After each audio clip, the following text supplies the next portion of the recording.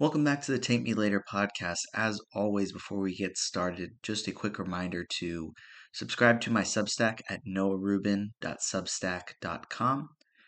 There you'll get 3 columns a week, generally, directly to your email, as well as every podcast episode emailed directly to you as soon as they drop. Also, follow me on Twitter at noahrubin22. Make sure you also like and subscribe to this podcast wherever you consume it.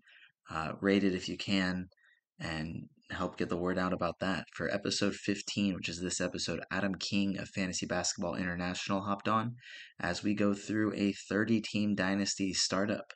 He's in that league with me, and we kind of discussed some of the picks that have been made, some of the unique rules that we're experimenting with, as well as just general strategies that we've thought about as we've gone through the draft. So enjoy.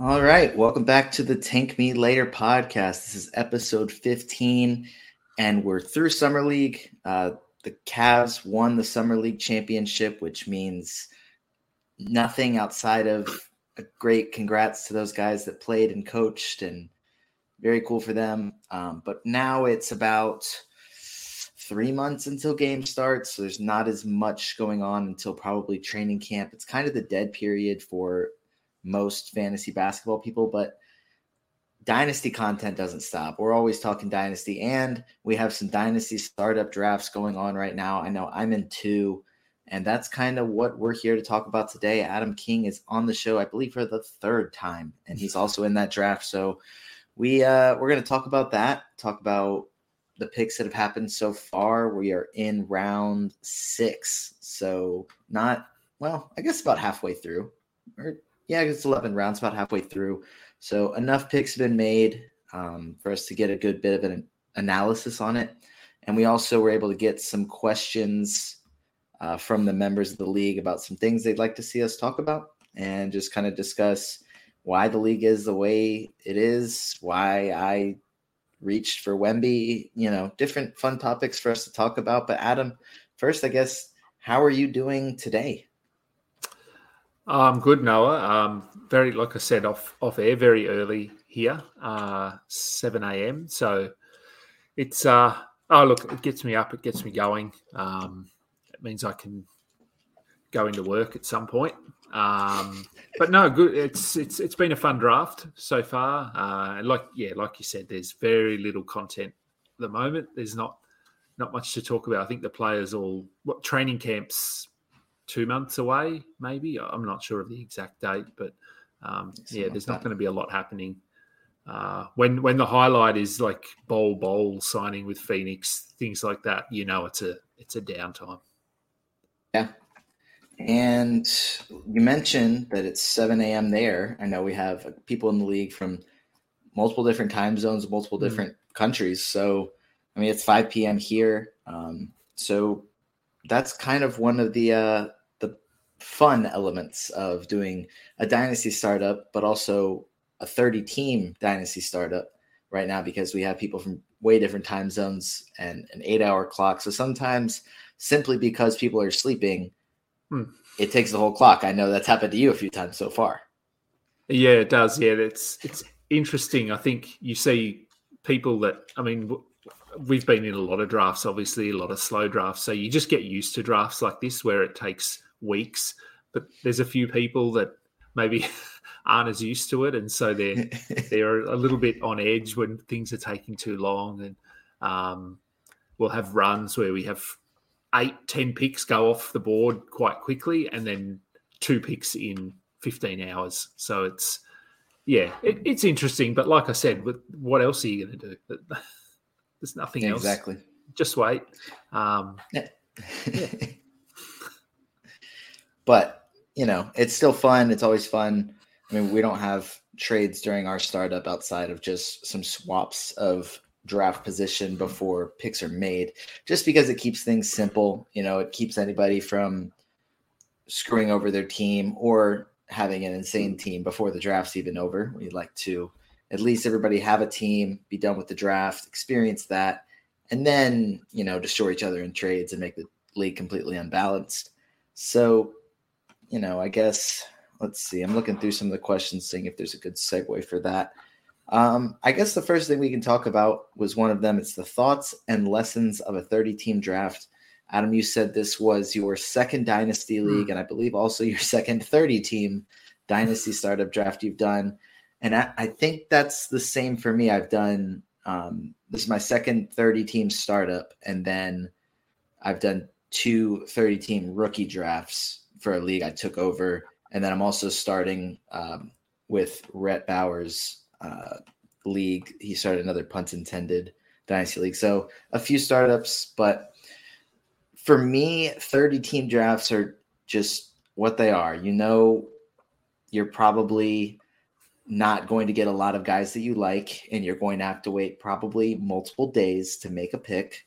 But I think to me, the main takeaway from that is that you're going to have to reach to get guys. You're not like nobody's gonna, hopefully they'll fall to the next round. Like, no, like for me, I'm in the second slot. I'm having to wait. I believe it's 58 picks in between, or 56. I forget exactly how the math works out, but so there's no waiting another round and fingers crossed that they fall, because they're long gone at that point. So I guess do you kind of feel the same way about that? Is there anything else that you've taken away so far from doing, I guess, your second 30-team startup?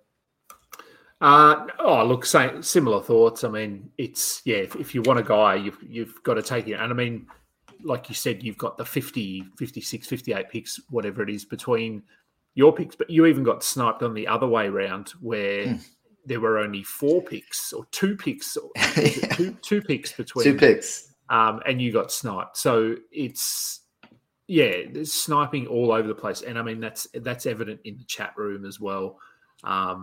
Everyone's taking each other's picks, that sort of thing. So, look, I mean, if you want your guy, you've just got to grab him. It's, I don't know, for me, the interesting part of Dynasty, being very new to it, is understanding the balance between production and age. So having a look at the age of someone and what they're producing now, and trying to go, okay, well, they're not in a great spot now, but I could see them being a really good player if they land somewhere else, or in a few years, if if a certain player is off that team, they'll move into a starting role. So there's a lot of layers to Dynasty. It's not as simple as, hey, what's this guy going to do next year? So that, I don't know, that makes picking a lot harder for me, because there's a lot more to analyze. So when it's been my pick a few times, I've just sat in the draft room for probably 45 minutes, looking at stats, looking at rankings, looking at depth charts, all sorts of things. And then I make my pick and I regret it. That's just the way it goes sometimes, is, again, you mentioned this, you have 10 players lined up in your queue and 11 picks until you go. And then all of a sudden, by the time it gets around to you, your entire queue is decimated, because everybody's looking at, the same rankings or the same numbers and having similar ideas. So sometimes, even if you set a queue, you end up having to sift through plenty of numbers. And there's been times I've had a queue set and I'm still just making sure, okay, did I miss somebody? Is there somebody that I could get here that could really help me out? And you mentioned, sometimes guys are too young to produce next season, but maybe in 3 seasons they can.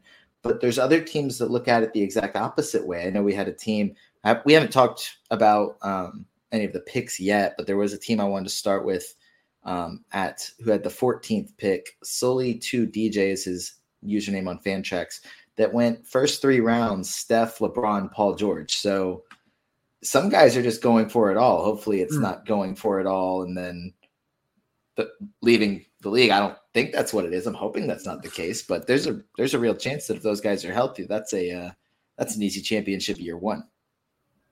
Yeah, that's right.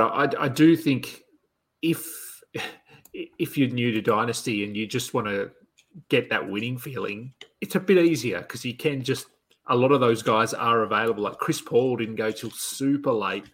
But I don't know where he went. I've got the draft room here, but I know 6-1. Yeah, okay. So round 6, so 180. You getting a guy at 180 that could average 7 assists and 1.3 steals. That can be, in a league like this, that can be sort of game changing. So there is an opportunity if you just want to come in and win it to do that. And some people do, I guess. That's at least then you can say you won the inaugural Tank Me Later Dynasty League. Exactly. That's something that should go in your Twitter bio if you're asking me. I think so. So we'll go ahead and go through. I know there's some other questions that I definitely wanted to get to and talk about, but right now I want to go through, and this might end up being a pretty good segue into some of it. Just the top, since you picked 9, we'll go through the top 10 picks of the draft. It went Jokic at 1. I took Victor Wembanyama at 2, Luka at 3, LaMelo Ball at 4, Tyrese Halliburton at 5, SGA at 6, Jason Tatum at 7, Anthony Edwards at 8, Cade Cunningham, you took him at 9, and Giannis went 10. I'll ask you first, what was going through your mind, I guess, after we do the 100-yard dash, and it says you have the 9th pick, who are a few players that you're like, okay, I could see them going there. I'm going to add these couple guys to my queue, or was it always Cade Cunningham no matter what? No, look, it was, I mean, you always hope that someone falls, but that didn't happen. Maybe Tatum falls, maybe people sort of go for these younger guys and forget about Tatum, but that didn't happen.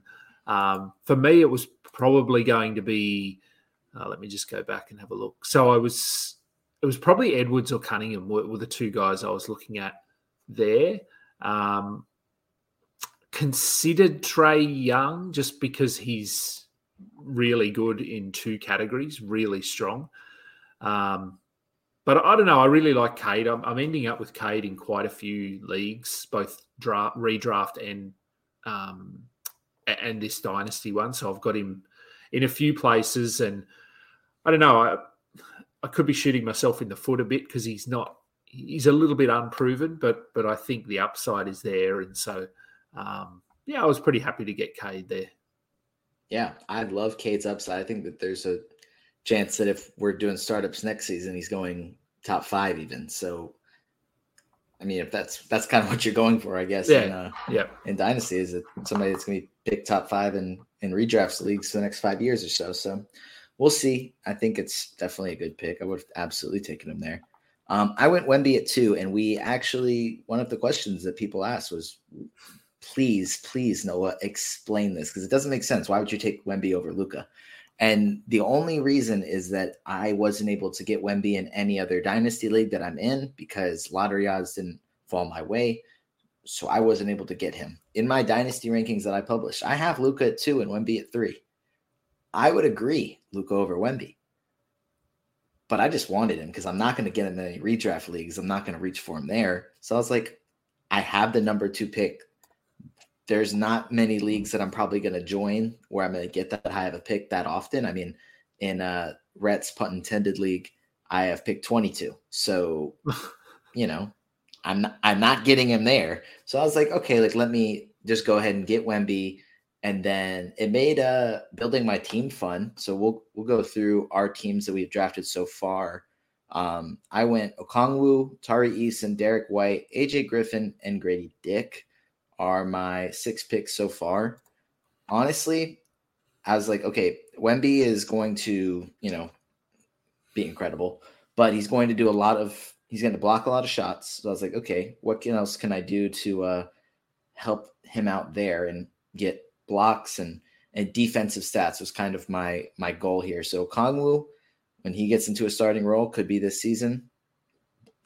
Should be blocks there. Tari Eason, defensive stats. Derek White, threes and defensive stats. He's one of the best shot blocking guards in the league. Obviously, we'll get into this a little bit. It's 5 flex spots, no position, so I didn't really have to do that. But I really like Derek White this year. I think I'm going to probably reach for him in any redrafts I do. AJ Griffin, also I'm a Hawks fan, so I had to get Okongwu and AJ Griffin. Love their upside. And then Grady Dick as well. I just felt like he was falling too far for a rookie taken in the lottery. So got some threes, got some blocks, got some young guys with some upside. that's kind of I don't know. Adam, what do you think of my draft so far? Yeah, look, Wemby at 2 is, he's probably at 3 in most rankings, but in a dynasty mock draft that I did, I had the second pick and I took Wembanyama as well. So, and for that very same reason, I just wanted him on my team. I know I was reaching probably. It was a mock draft, but you just wanted him. That's right. So I don't really have him because it's not a real team, but I just want to have him on our team this season. So I'll probably keep doing drafts until I get him. And I may already have him in a draft only league. I'm not sure if I do. So no, look, I like Wemby there. Okongwu, I mean, I'm super high on him. If the Hawks do end up moving off of Capella and getting Siakam, I think Dr. A and I spoke about this. Spoke about it with someone else too. That if you get Okongwu and Siakam as the bigs in Atlanta with Trey, DeJounte, and then you've got these young guys, DeAndre Hunter to some degree, but AJ Griffin, Jalen Johnson, they could be a really fun team, I think. So I like Okongwu there. Tari Eason, we know, I mean, he's going to be good eventually. Maybe not this year, but I mean, he'll definitely play, but a few years if he's starting. Derek White, yeah, he'll be good. AJ Griffin, I like him. I was actually looking at him with my pick there where I took Jaden Hardy when we look at my team, but I was looking at AJ Griffin. And then, Grady Dick, I think he's in a really good spot he's got an opportunity to play big minutes in Toronto. Everything that I've done so far is entirely reliant on the Hawks trading DeAndre Hunter and Clint Capella to bring in Pascal Siakam, and then Toronto blowing it up so that Grady Dick can start. AJ Griffin can maybe start if they trade away DeAndre. So I'm entirely reliant on this trade. If it doesn't happen, I might be screwed. But if it happens, I'm in a good spot. Yeah, definitely. So why don't you walk us through, I guess, the picks you've made, the 6 picks you've made, and I guess kind of some of your thoughts behind why you made those picks. Yeah, sure. So, I took Cade Cunningham at 9, which we mentioned before. Second pick, I took Brandon Ingram, Markelle Fultz, Markelle Fultz, Austin Reeves, Jaden Hardy, and then Jalen Johnson. So for me, I mean, Cunningham, this is always a bit of a segue into one of the other questions, which was why are we doing flex only and not having centers, forwards, guards? For me, I've done a couple of leagues like this. I did some last season. I love a league like this because I love to punt.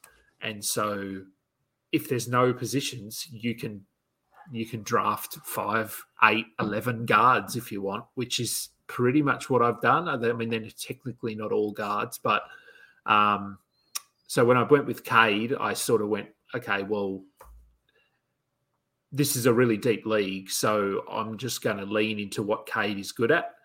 Points, assists, a little bit of defense, some threes. So I'm going to go guard heavy, which is why I went with Ingram. I actually wanted Maxey there, but he went the pick before, so couldn't go with him. And I was looking at an Anunoby as well, but he went like 4 picks before. So, and that was just to try and get some steals, but I ended up going with Ingram because he'll get me some assists, he'll get me some threes, he's good from the free throw line. Points are really hard to get in any league. Once you get the deeper you get, points become almost impossible. So that's why I went with Ingram as well. I think he's got some nice scoring upside. Then I went with Fultz, assists and steals. But like I said off air, I'm a little bit worried with what Orlando are doing, drafting Anthony Black. They've got a lot of guards. So I'm hoping that Fultz is starting and playing 32 minutes a night, because I think if he is, then he'll really help my team. Austin Reeves, I don't know what number I got him at, but we're at fourth round. I really like what he can do this year. Bit of scoring, assist upside. Again, solid from the free throw line. Jaden Hardy, he's probably one that I'm a little bit sort of, I don't know, cautious, if that's the right word, but I'm not sure how much he plays this season. But I'm also thinking that Kyrie Irving misses a month for something at some point during the year, and Hardy might start. But Hardy's looked good in his minutes, and then I took Jalen Johnson, who I'm really high on in Atlanta. So, look, I like my team, but we'll see. As with all of these teams here, time will tell. Yeah, I mean, I like it so far. I mean, we mentioned, Cade is an incredible talent. I don't think you could have gone wrong there. I mean, it's also, I think it's pretty hard to have a top 10 pick and have a bad pick, I guess, unless, I don't know. I feel like that. But Brandon Ingram, late second round. I mean, we know what type of talent he is. If he's healthy, he's going to be much better than that. Health is a bit of a worry with him. It is, but I think the talent's there enough that it's like, especially late second round in a 30-team league, it's like, yeah, okay, I can take that there. Fultz, whether it's with Orlando or maybe a different team, I mean, we've seen what he can do last season. Finally, he was able to have like a full, healthy, really good season. So even if Anthony Black's their future, I think Fultz, maybe it's somewhere else, but I think he's a starter. Reeves just got a contract. I think he's a long-term starter in the league, and in the fourth round, that's, kind of what you're going for. Guys that are going to play a lot, especially like he's also still young. Jaden Hardy we'll see what his minutes are like this year, but within the next few seasons, I mean, he's an elite scorer. You definitely hit that scoring archetype in the first 5 rounds with getting plenty of that. So as you said, scoring's hard to find late, but you found him, what is that, 5th round? So it's like 142. So yeah, it's pretty good there. And then Jalen Johnson, a Hawk. So of course I'm going to like him, but also potentially they're a starter playing 20 to 25 minutes per game off the bench behind Sadiq Bey with John Collins gone. So unless they trade for Siakam, then that may throw a little bit of a wrench in there. But long term, again, that's what you're looking for in Dynasty, is not next season, but 5 years from now. I mean, he was at one point, I want to say like the number 6 player, or was expected to go like top 6 in that draft. And then he had issues at Duke and kind of slid down draft boards. But I mean, he's a talent. Yeah, we saw he played a little bit down the stretch last season and was good in the time he sort of played 20 minutes a game there for a while and was getting steals and hitting some threes. So yeah, look, I hope for Atlanta's sake that they do get Siakam, and I'm not sure how that'll impact Jalen Johnson, but I don't know. Common sense, I hope, prevails at some point, and he's playing big minutes. You would think. I mean, it's hard to find common sense in the NBA, but it is.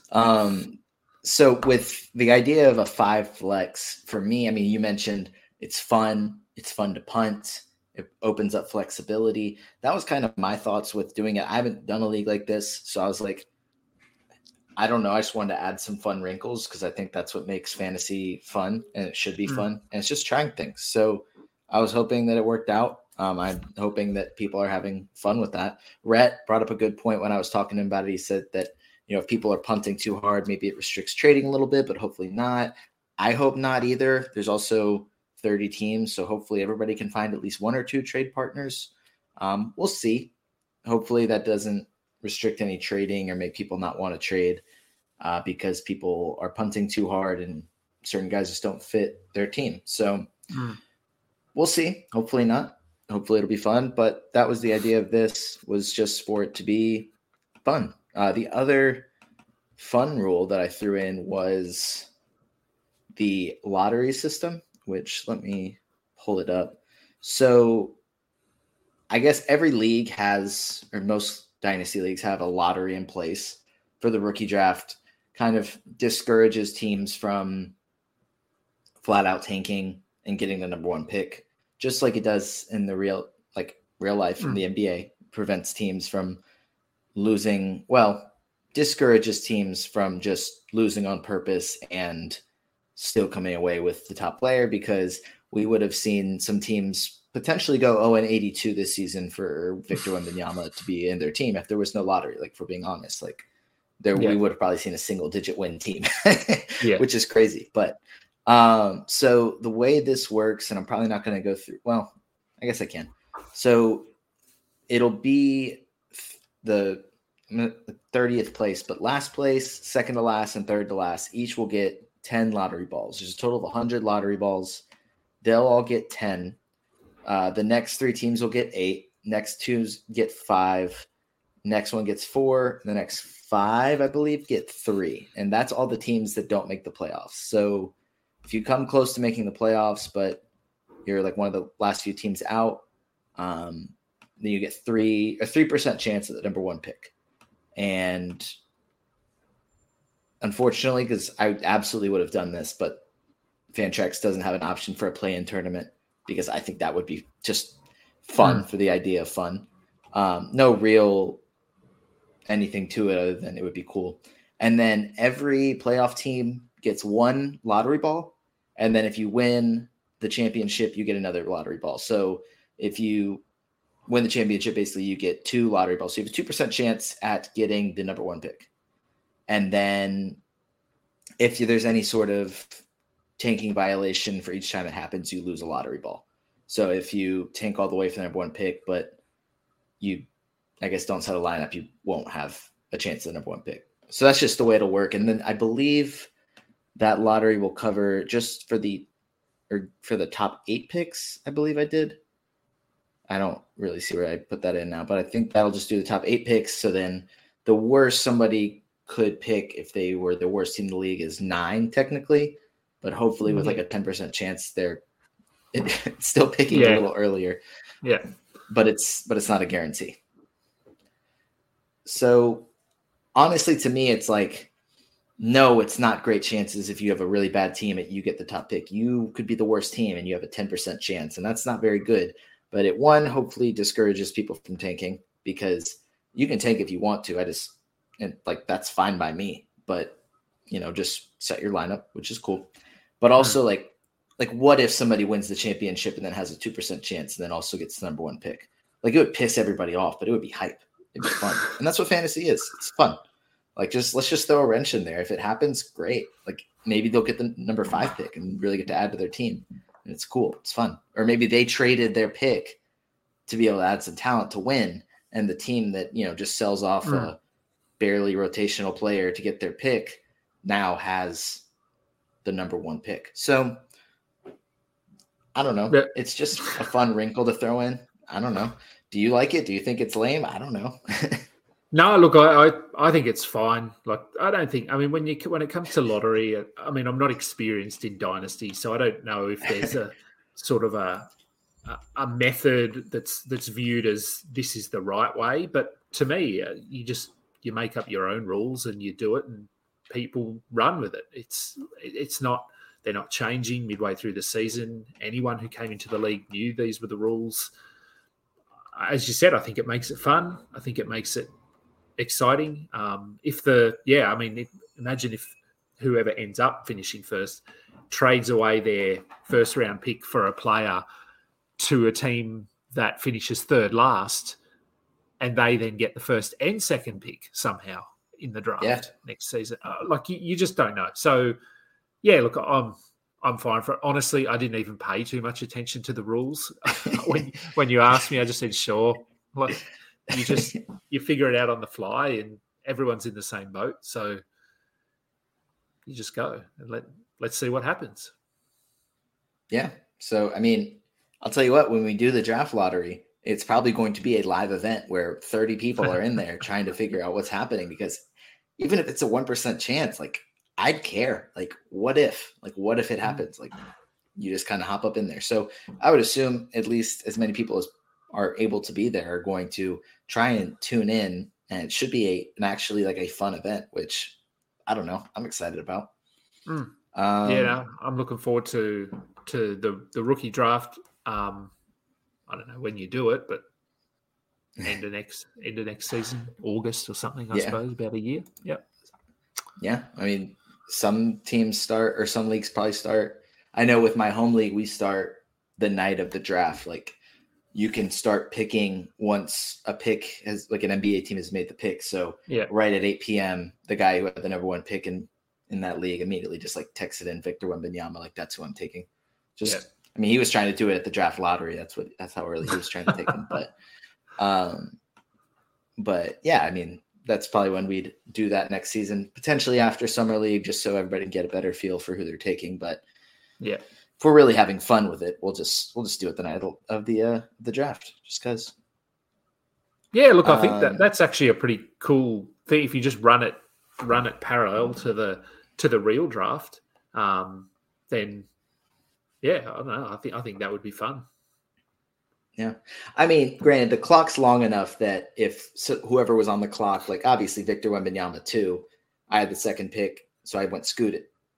Or Victor Wembanyama at 1, Scoot at 2. Yeah. And then it's like pick 3, like, oh, like maybe I want to see who a couple picks go. And then the clock's long enough that you can wait till the next morning. It's not a big deal, but you can also just start that night. And then you're watching the draft. You're like, oh, I already have him on my team. That's cool.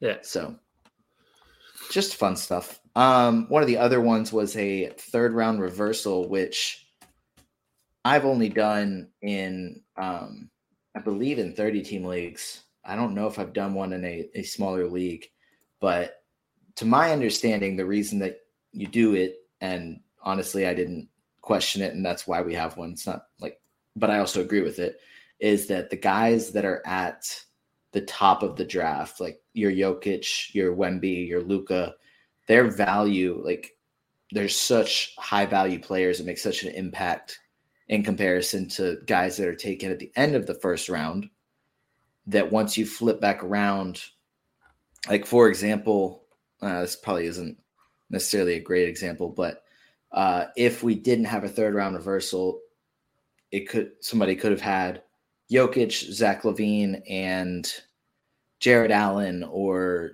Jalen Duren, Fred VanVleet, Jordan Poole. Those are the next few picks. Whereas picking last, it's Bam, Jamal Murray, and then DeMar DeRozan. So just the difference in value. Obviously, it doesn't look horrible because some guys are win now, some guys are going younger. So it may not look that bad, but just the value that's held with one of those top few picks is so much more. And getting Jokic on your team, it's pretty hard to lose with that. So it's like just keeping the league balanced. That way you're not having the last pick in the draft and, then you're having somebody have the best player in the league as well as 2 other top 61 prospects, and then somebody having, or players, not prospects, 3 guys in the top 90, but only their best players in the top 30. So when you look at it like that, since it's a 30-team league, pretty top heavy, the first few rounds is where you're really getting your guaranteed players. And then after that, you're either deciding between do I want a guy that's going to be solid this year or 2, or do I want to take a shot on a guy that could end up being nothing or end up being really good. So it just helps keep the league balanced. That's my understanding of it. Adam, I don't know how many other leagues you've done third round reversals for, or if it's just Dynasty or just bigger leagues, or what your experience is with that.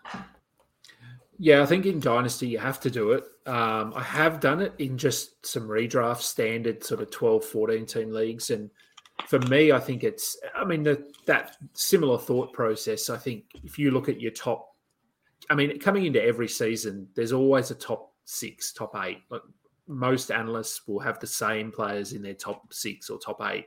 The order might shuffle slightly, and I think it's going to be similar again this season. But I think if you're landing a top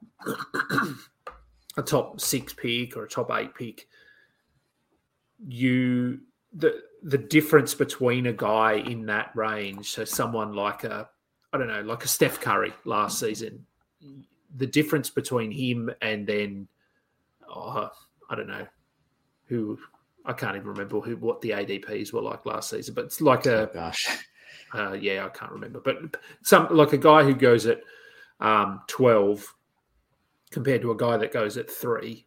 So if you look at the difference between Shea and Jason Tatum last season, Shea was significantly better. When you look at pure value, that sort of thing, like obviously you don't factor in team build, and I'm not looking at games played or anything like that, just pure value. And I think obviously as you get further down through the draft, the gap between tiers and the gap between players narrows quite significantly. So the top 40 players, the difference between, say, the 5th player and the 35th player is pretty significant. You get down towards the bottom, the difference between the 65th player and the 95th player can be basically nothing. It comes down. So if you've got the advantage of getting someone like a Jokic or an Embiid right at the top there, to then get someone who's still really good at pick, what would you have, 30 in a standard league, normal 12-team league, it's unfair. And you would usually see those teams win. It's not always going to happen because we don't know about injuries. But then you stretch that out to a 30-team league, and it's even more pronounced. So if you've got pick 28 in a dynasty league, there's a big difference between the 28th player and the 5th player. So to reward someone who gets the 5th pick with then the 65th pick, I think that's why you have to do it, because it weighs it too heavily in favor of those teams that get the first few picks. Yeah, and I agree. It's just fairness, because the league should be won by moves you make, picks you make, not just, the 100-yard dash simulation that we did allowed me to get a top 5 pick or whatever. Now I have this guy who's going to be a top 5 fantasy player for the next 10 to 15 years. It's great. And so it's, the rest of the draft, which I think it comes into play anyway. It's an 11-round draft. It's not just who you get at 1, but the advantage created of getting somebody like a Jokic right off the bat, it just helps keeps the league even. One of the other questions was about a max game limit and not having one for individual matchups and how much it actually matters. So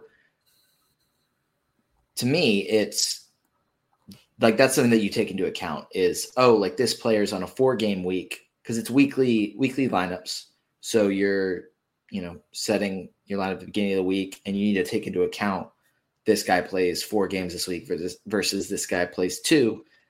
It could affect who you have starting in your lineup that week, which is why depth is important. Instead of just having 5 guys that can play, you may need to sometimes bench a good player that only has a 2-game week versus, an average player that has a 4-game week.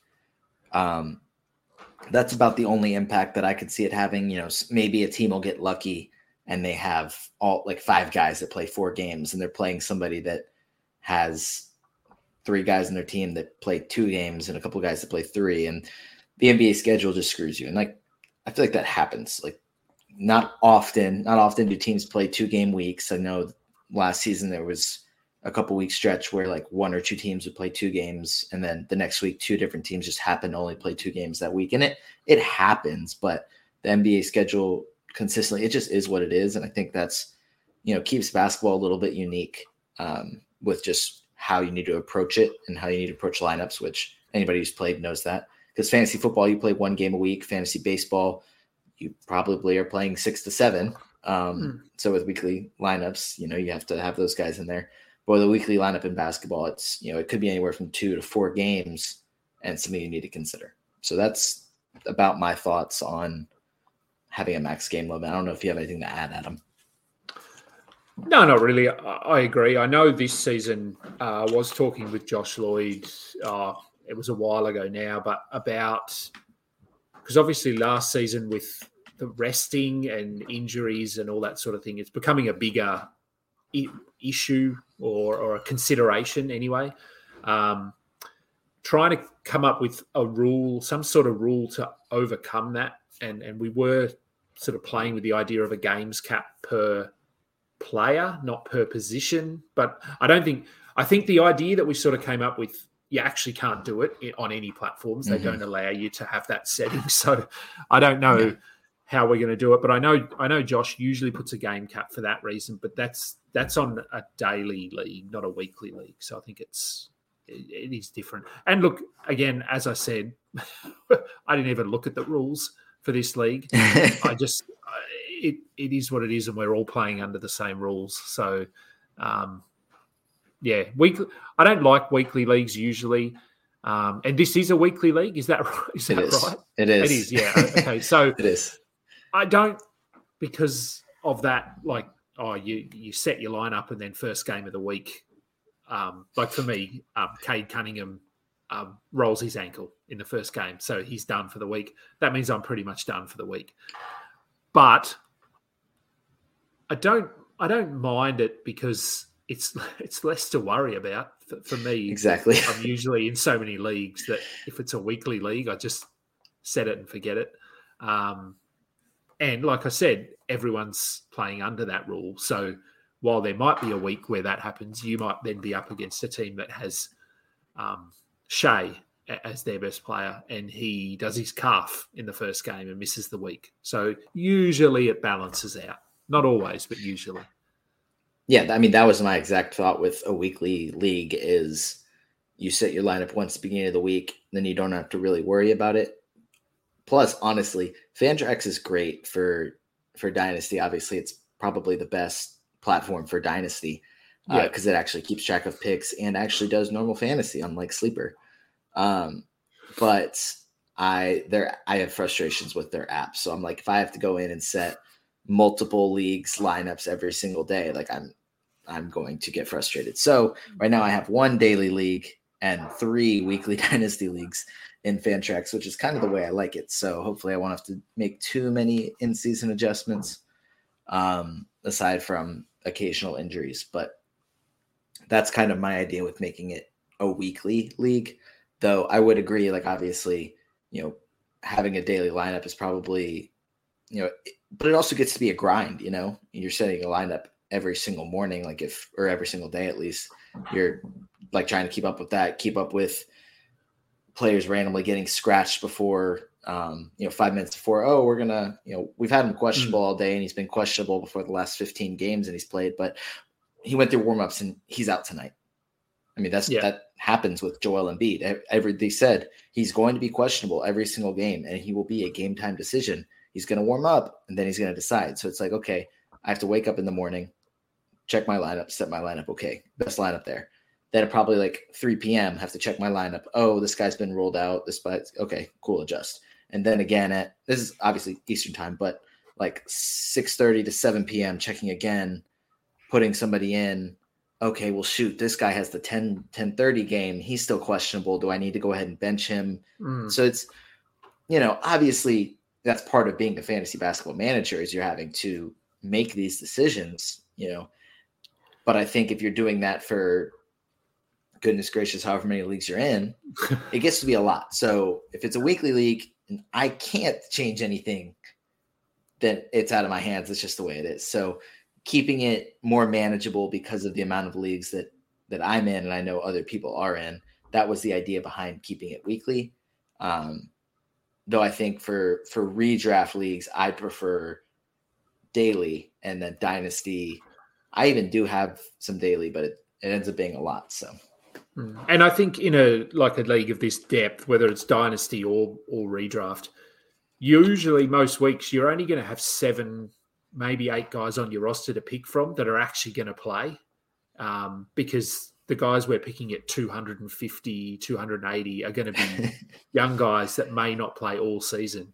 Whereas in a redraft standard league, usually everyone on your roster is going to be playing. So it might be weekly, but you're only picking 5 from 7 guys, not 5 from 12. So it is a bit easier. Yeah. One of the other ones was what could free agency bidding, because it's free agency bidding, not just like a waiver system. What could that look like in a 30-team league, especially in Dynasty? Adam, I'll let you start. What do you imagine? How do you plan to kind of budget your allocated dollars to pick up potential guys in the waiver wire?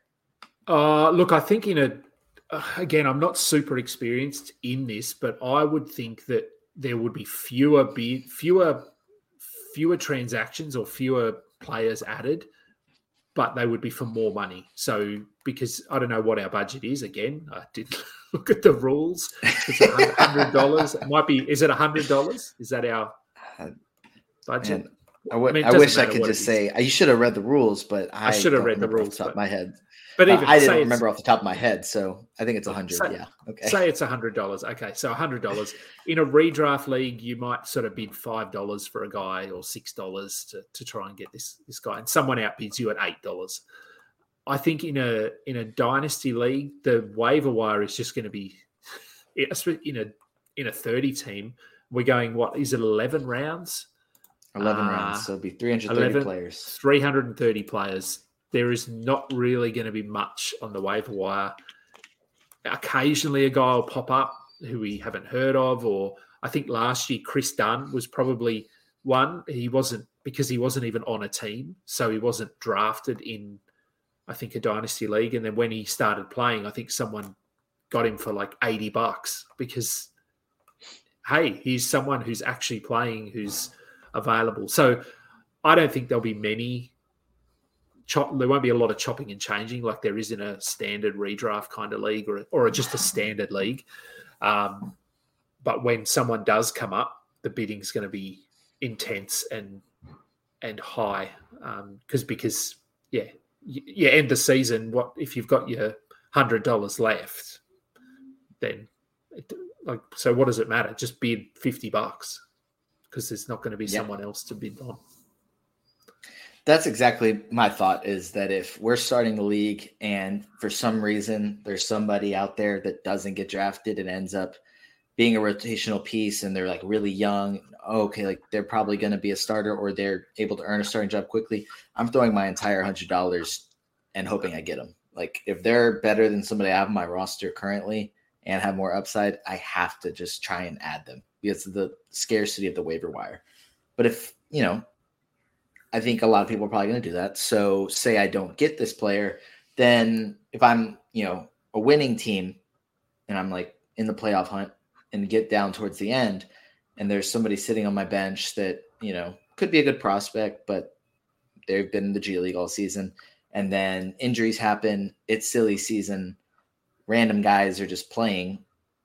I might, just drop just to pick up somebody that's actually playing, get them on my roster to help try and compete for a championship, probably dropping $100 of my $100 waiver budget right there. So I can't imagine there's going to be many transactions that are low dollar transactions. I think that everybody would be putting down large sums of their budgeted money for free agents every time somebody becomes available, just because, like you said, scarcity. Like most of the guys that are on the waiver wire aren't seeing actual NBA minutes when there's 330 players rostered. I mean, if you think about it, probably the average NBA team plays 7 to 8 guys, big minutes, probably 10 guys in total, and we're rostering 11 guys each. So we're having guys on our roster that are not seeing NBA minutes. So that's just the way it's going to be probably.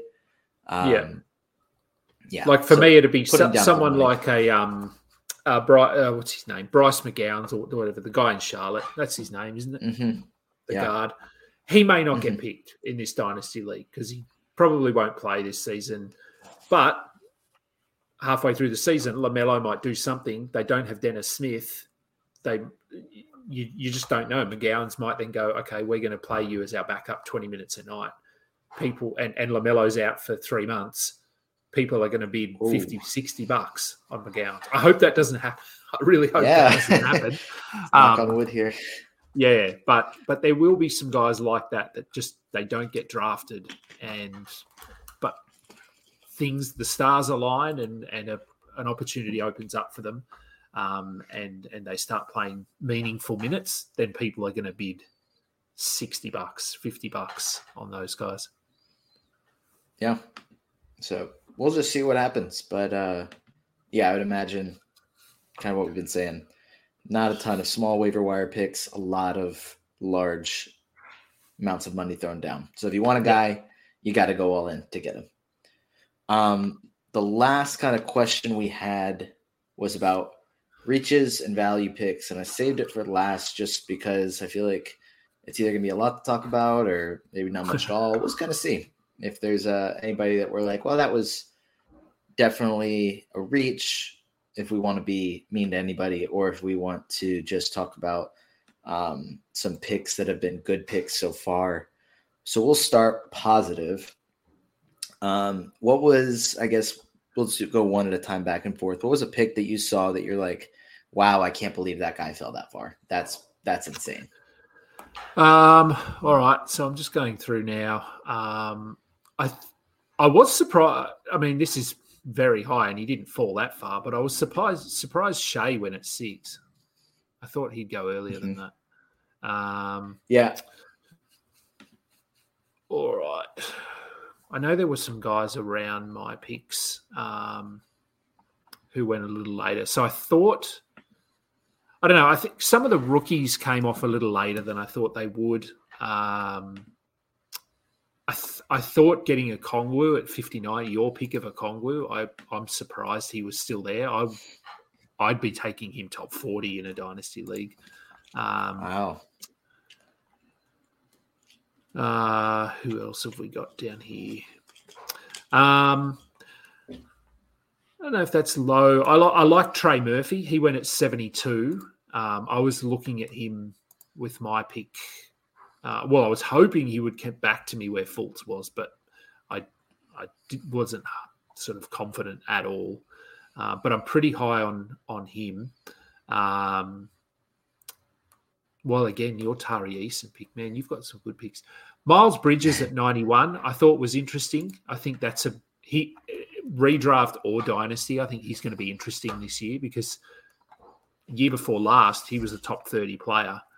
And he's only, what is he, 25? He's not that old.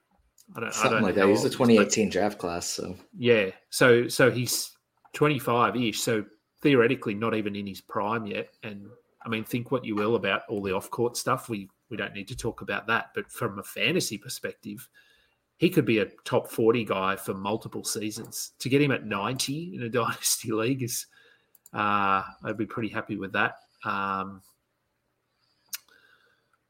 As I scroll through, I don't know. There are a couple that jump out to me. Have you got any listed there while I go through and have a look? Yeah, I guess. Well, I can kind of talk about a few that you just mentioned with, I feel like that 4 to 6 range with SGA, Halliburton, and LaMelo. I put up a poll on Twitter yesterday, I believe, where I just asked, like, hey, who would you kind of take in a startup between these guys? And I expected it to be very close to a 33-33-33 split. But so far, there's 373 votes when we're recording. 42.9% for Tyrese, 40.2% for SGA, and 16.9% for LaMelo. So wow. I would have personally taken LaMelo at 4 over Hallie and SGA, just because of, I think, the upside. I think there's a fair thought process of SGA just finished 3rd, and I think Halliburton finished 8th. Like, why would we take LaMelo over them? But I think it's just the upside of LaMelo. But I also don't think you can go wrong with any of those 3 right there in that spot. There was one I thought I was looking at. But now I'm not able to remember it. So if you have anything. No, I'm just looking through it now. So what do you think of? So a couple of players here that, and I think where they went is fine, but I'm just curious on what you think they're, well, short-term, long-term, both. Walker Kessler at 34 and Alperen Şengün at 40. What are you sort of thinking about? I know Şengün, I mean, he's been sort of a pretty polarizing kind of player for a couple of seasons now. Is he someone that you're still sort of high on, or are you losing a bit of faith that he's ever going to? I mean, it's his 3rd year, so I mean, it's still very early in his career. But I don't know. I know in my where did I do it? I don't know. I did something somewhere, and I likened him a little bit to Sabonis and Jokic. Just in the way that he plays. I said, I was very clear, he is not Jokic or Sabonis. He's not that good. But we saw last season when they were down players and they didn't really have guard options and they ran the offense through Şengün, he was able to play as the primary facilitator, and he looked really good. Is he someone that you're still pretty high on? So we'll actually just talk about that range a little bit, just because with Kessler at, I think it was 34, Lauri Markkanen at 37, and Sengun at 40. So in my rankings, I had Markkanen at 19, which I think is higher than most of the rankings I've seen, which is fine. Kessler at 26 and Sengun at 39. So if we start with Kessler, I thought that was really good value. I would have taken him in the first round. That's actually one of my friends from college, and he was texting me about like who he should take. And he's like, do you think I could get like Jalen Williams and then Kessler on the flip? I was like, you can do that. Like that would be insane. Like, there's no reason you should be able to get both those guys coming off the rookie seasons that they just had. No way. So, but he was able to get them. So I was like, very surprised. Great value there for 34 to get Kessler there. Like I said, he was 26th in my rankings. Markkanen at 19, I think that I don't even remember what he finished last season, but really good. And I don't think – I mean, he benefited from playing a larger role and, not having much other talent in Utah. But I think he's kind of their guy unless they luck into a lottery pick and end up getting a top, 1 or 2 pick and end up having somebody else to build around. But I think he is their guy, and he's going to continue to be really, really good in fantasy for the foreseeable future. So I liked that pick a lot. I thought that was good value at 37. And then for Sengun, I have him at 39. So I thought that was a fine place to take him. To me, there's so many question marks. I mean, the talent is there, no doubt about it. You can run an offense through him. He can facilitate well. He can score. He has good post moves, shoot it a little bit. Is he Jokic on offense? Probably not. Is he Sabonis on offense? Probably not. But he's he has that style of game where he projects to be similar. The question is, what is he doing defensively? Not getting is he getting defensive stats, but is he able to play defense well enough from the center spot to stay on the floor? Because I think as of now, I don't think there's really much of a question. He's going to start at center, but is he going to start and play 26 to 28 minutes this season, or is he going to start and play 32? Or does Ime Udoka feel like, oh, our defense is better when he's off the floor? I have been preaching defense since I was coaching Boston. We have 5 potential all-NBA defenders. I mean, maybe not 5, but, Dylan Brooks, Jabari Smith, Tari Eason. So 3 other guys that are athletes that want to get out and run. But if we're playing Sengun, he wants to sit in the half court. So the talent, yes, I think top 40, absolutely.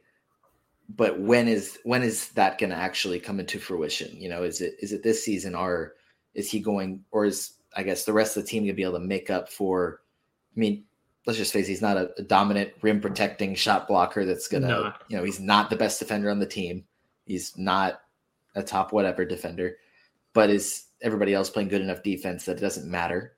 So is he able to still play 30, 32 minutes when they're not running the fast break? They just give him the ball and kind of let him create.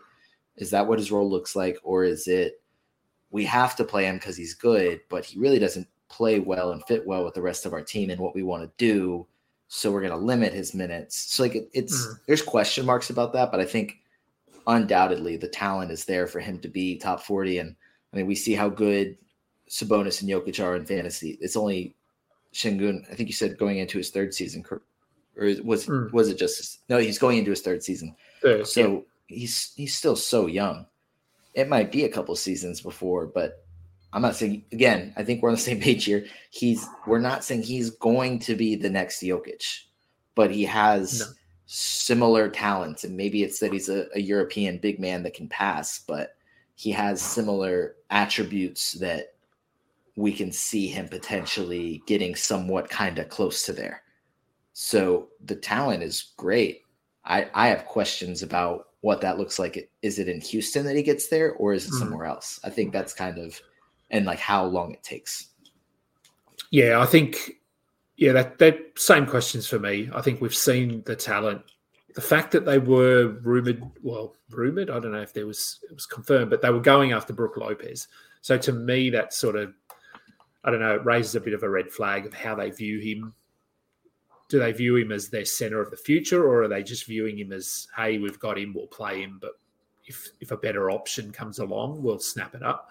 And as you said, like Houston now are arguably the deepest team in the league, I think, at least from a fantasy perspective. And they're going to be quick. They're young. Şengün's young, but I wouldn't call him quick. And so I don't know how he fits in what they want to be doing offensively as well. You're just throwing him at the top of the key there and getting the ball to him. I think, you wouldn't view him as this guy that can get up and down the court quickly and sort of do pick and rolls. And I don't know. He's an odd fit. I would love to see him in another team. But I'm hoping that he figures things out. And he is one of those guys defensively. He's not a great defender. We know that. But a little bit like a James Harden or I don't know, there's a few other players, but Harden comes to mind, who's not a great defender, but still seems to rack up defensive stats. Şengün does that. He was 0.9 steals, 0.9 blocks last year, I think, from memory. That's all right. Like 2 combined steals and blocks, you'll take that from most guys. So, yeah, while he's not a great defender in real life, he'll still get you some defensive stats in fantasy. So that's at least something that you can fall back on. He'll just fall into a block. And I saw a thing on Twitter or something that he's actually grown. He's up to 6'11" now. So, yeah, man, I wasn't growing at that age. I think I was shrinking already. Well, I mean, I guess NBA players just get lucky or something. I don't know. Maybe they just. Well, I think Wembanyama's still growing, isn't he? He's massive now.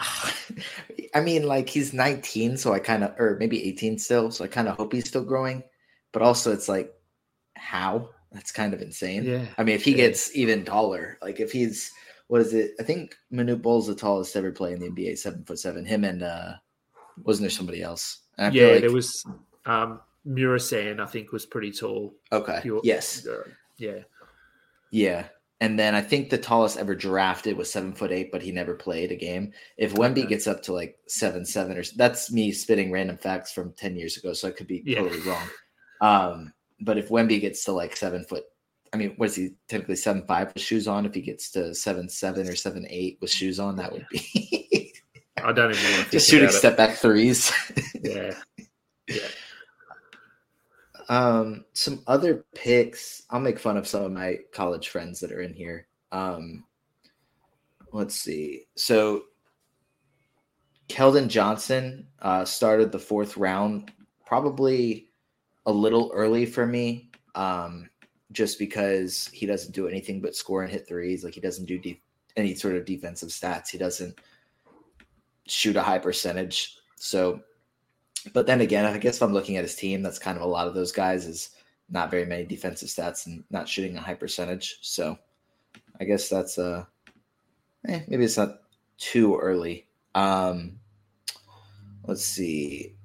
Derek Lively went 4.8, so I think that's 98.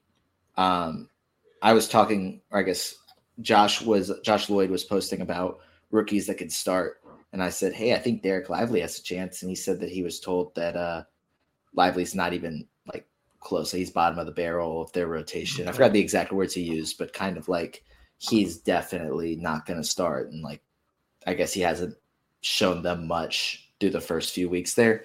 Still, I guess, a good talent, but I don't know if he's even how much he's going to play as a rookie.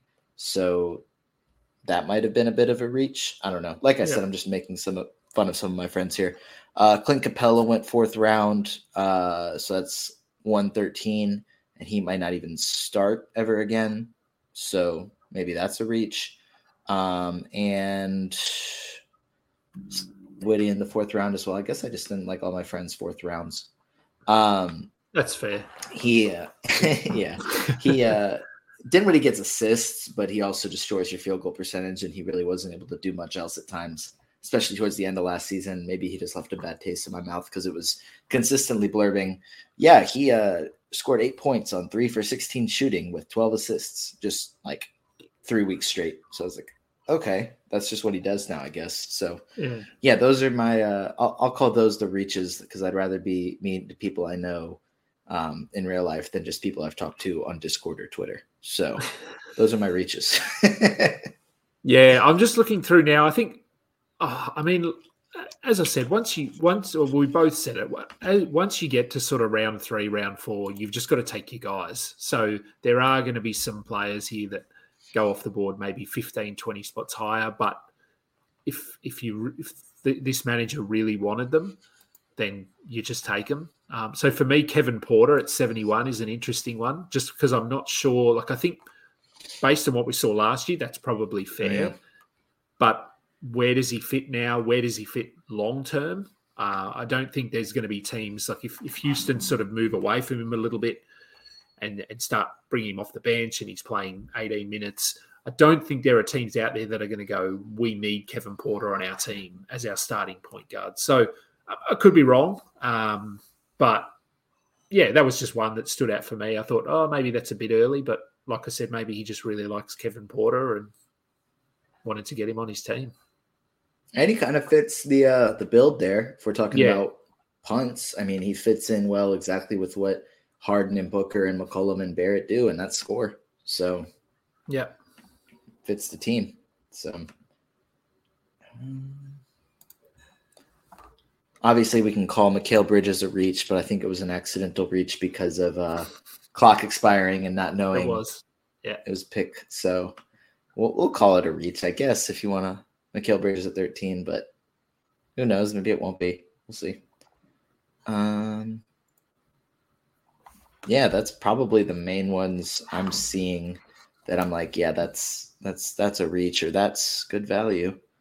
Because I feel like, I mean, like you said, you know, it's about getting your guys. So I'm not looking through immediately and saying, oh, I guess this punt could work here. So maybe guys fit better and they just look like they're taken early, but they fit a team better or team direction. Like the guy that went, like I was saying, Steph, LeBron, Paul George, like I probably wouldn't have taken LeBron that early in a dynasty startup, but if those guys are healthy, he should win the league if those guys are healthy in March. So that's what it is. So it's about team build a lot in a 30-team league. So especially with all flex as well.